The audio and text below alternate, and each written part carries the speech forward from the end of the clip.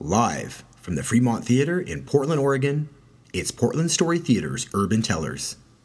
May the narrative be with you. It was 1969, late winter, early spring. I was not quite 24 years old, and I was stranded in St. Paul, Minnesota, with my buddy Kenny Johnson. And one day, when the weather finally thawed out a bit, and the ice kind of melted off the streets and the sidewalks, we decided we had to get the hell out of the Midwest and get back to Monterey Peninsula, where we really felt we belonged. So we packed up our gear and headed out on the road, and we started hitchhiking. And it took us 6 days to get from St. Paul to Rapid City, South Dakota. Now that's about 600 miles. We spent a lot of time on the side of the road just watching the birds and the grass grow and stuff. But no wonder. Kenny had red hair that was down to his shoulders and a big red bushy beard. And I had black frizzy hair that came down to my shoulders and a big black beard, and I was carrying a guitar case with a guitar in it. And I don't think they saw too many hippies in those days in South Dakota. And in fact, there weren't even all that many cars in South Dakota. So when we finally did get to Rapid City, our luck actually changed because nobody would give us a ride going west. We couldn't get to Wyoming or Montana, and finally we decided we would just take whatever ride came, and it was a ride heading south into the Bible Belt. So we're riding, and it took forever. To get through Nebraska and Kansas, it took days and days. We would spend a day and a half in one spot on the road, watch the sun come up and watch it go down. We got one ride of memory, sort of pertinent to this story. There was a farmer who picked us up and in a flatbed truck, and all three of us were sitting in the front on the bench in the front, and we're riding along, and he's driving, and he keeps looking at us. I think he's like looking at the beards and the hair and wondering, what kind of cult are these guys in? And finally, being the Bible Belt, he says, "So, what religion are you boys?" And Kenny says, "I'm Episcopalian." That's easy. And then I said, "I'm Jewish." And the guy's eyes lit up, and he said, "Oh." And he's driving, and he takes this necklace off of his neck, and he hands it over to me. And he says, "Here, young man, you take this. This is a St. Christopher's medal." He said, "You wear that. It's going to protect you, and it's going to guide you. It's going to help you through your life. It's good protection." And I wow, that's fantastic. Thank you so much. And I suddenly felt like here I was a wandering Jew in the middle of Middle America, and I was there by the auspices of some church and all the saints, and St. Christopher was, the one that I really knew. And I kept that thing actually for about 3 years, and it disappeared one day. But it made me feel like I was connected in some weird way to, all the people who wear St. Christopher's medals.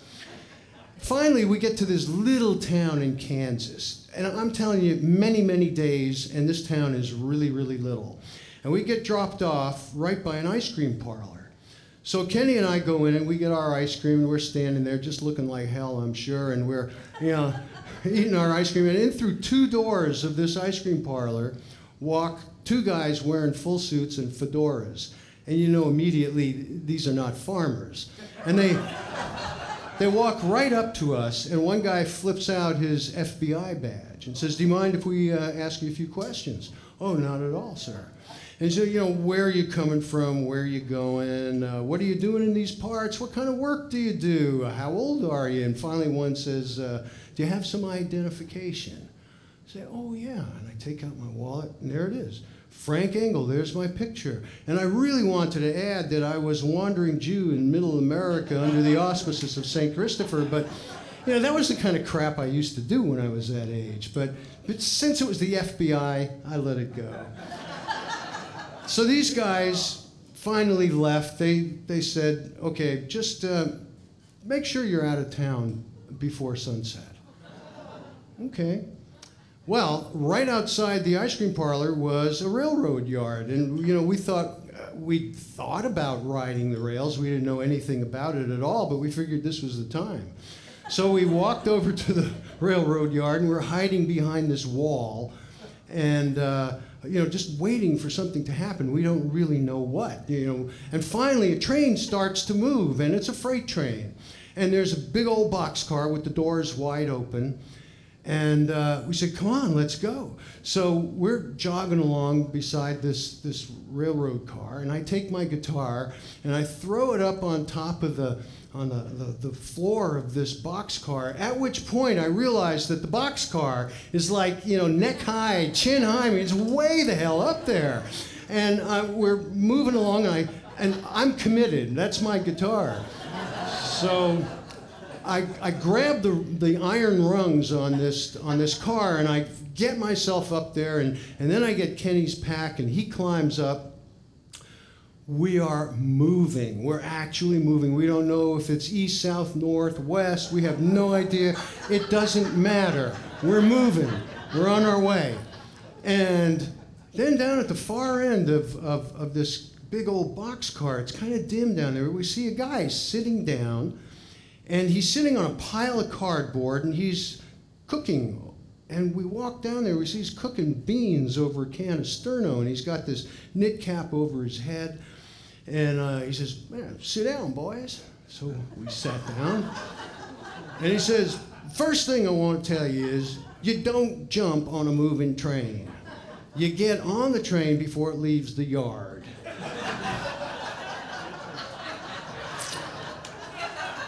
So the whole thing was really a learning experience. And then he went on to say, so I'm Burlington Bob, what's your name?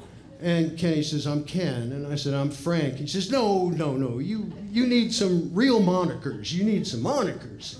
And he looks at Kenny with his big, fluffy red hair, and he looks down at his beans and the can of Sterno, and he looks up and he says, you are Sterno Red. And then he looks at me and he kind of strokes his beard and he says, and you're San Francisco Blackie. And it was like, wow. I was like the wandering Jew with a new name, San Francisco Blackie. This was fabulous because now I felt like I was part of the great brotherhood of wanderers and vagabonds all over the world. I mean, I was part of this movement. I liked this very much. And for the next 2.5 to 3 weeks, Kenny and I rode the rails, and we went down to Denver and up through Thermopolis, Wyoming, and we kept stopping at these hobo camps, and we sat around campfires with people, and we shared wine, we shared food, we saw a couple of terrible fights, we saw a lot of loud arguments, there were people who were drunk, there were people who were, off-center, a little unsteady.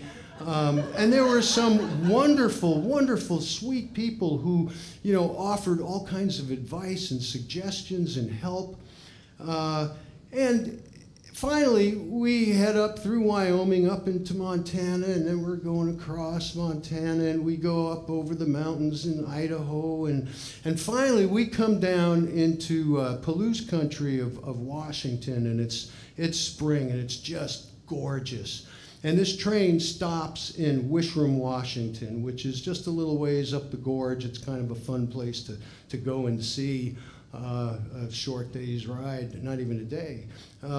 Anyway, the train stops, and Kenny and I jump out of our little boxcar, and we see all these hobos jumping out of boxcars all up and down the line, And they're all heading that way. They're going to some hobo camps. So Kenny and I start walking to the hobo camps, and suddenly we hear, hey, boys. We stop, and we turn around, and here's this guy, and we figure it's the yard boss. They call him the bull, and that he's going to grab us and throw us in jail. But he comes right over to us. He's wearing an engineer's cap, and he says, where are you boys going? We said, well, we're going over to the hobo camp.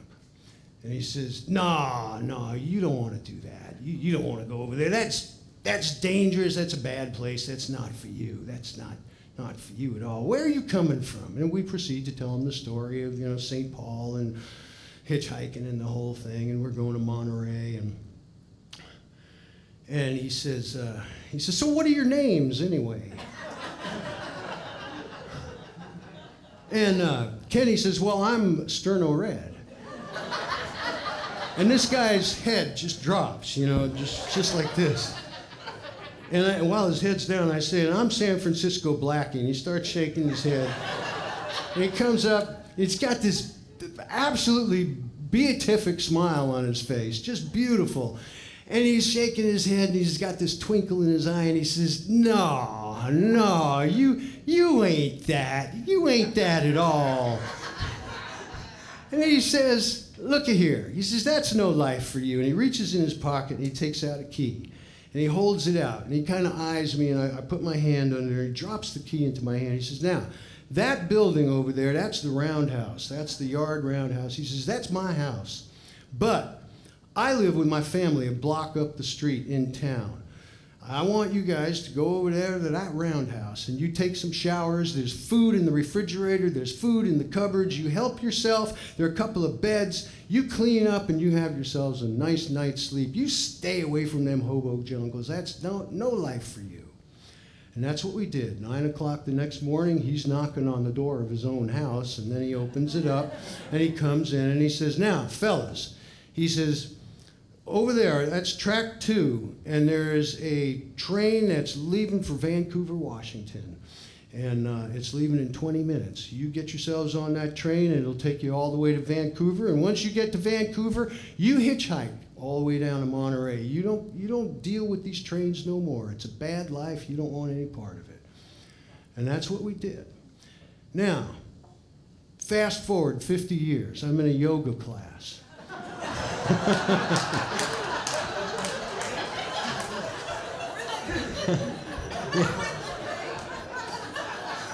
I'm in a yoga class, and the teacher comes in and says, I've got this practice I want to share with you. So it goes like this. While you're doing your yoga, when you inhale, you say to yourself, ko-hum. And it's an inquiry. It means, in Sanskrit, it means, who am I? And as you exhale, you say, na-aham. I am not that. Na-aham. I am not that. So this is, like no identification with anything. Who am I? I am not that. Na-aham. And I did this for a while. I continue to do it. I like the practice. But after about 3 weeks, I started to think of all the things I was identifying with in my life, And then I started to think about the names I'd had in my life. So, like when I was a little kid, I was Frankie. Frankie? Nah, I'm not Frankie. I actually have a couple of cousins still call me that, but they don't know who I am. No. It's like, nah. And then Frankola. Oh, yeah, it's people in my family, Frankola. Thank goodness they gave that one up. Nah, I am not that. In elementary school, I was Franklin, and in junior high school, and even I knew, nah, I am not that. I didn't really like the name, But when I got to high school, I was all these musician friends of mine gave me the name Franklin D, which I really liked a lot.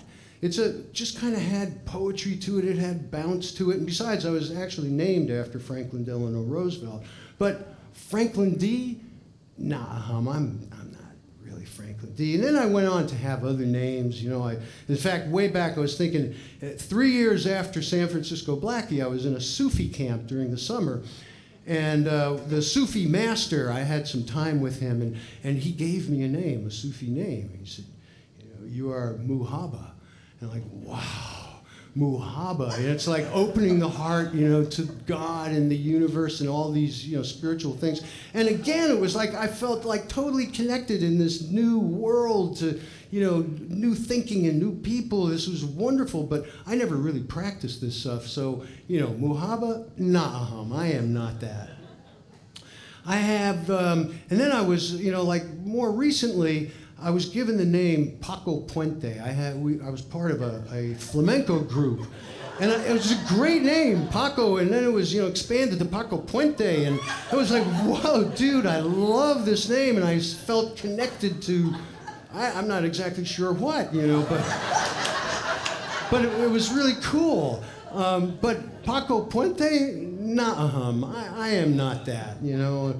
And then my sweetie calls me Frankie Aces sometime, which I really think is cute. I like it, you know, but I don't know exactly what that means. But, you know, Aces? Nah, I'm not that. My grandkids call me Budo.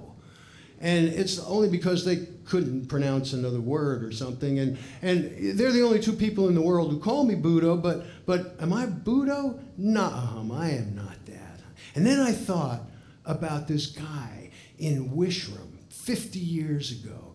And I can just see his face kind of lifting up with this big smile on his face, looking at me and saying, nah, you ain't that. You ain't that at all. You know, nah, you ain't that. And then I started to think, well, who am I?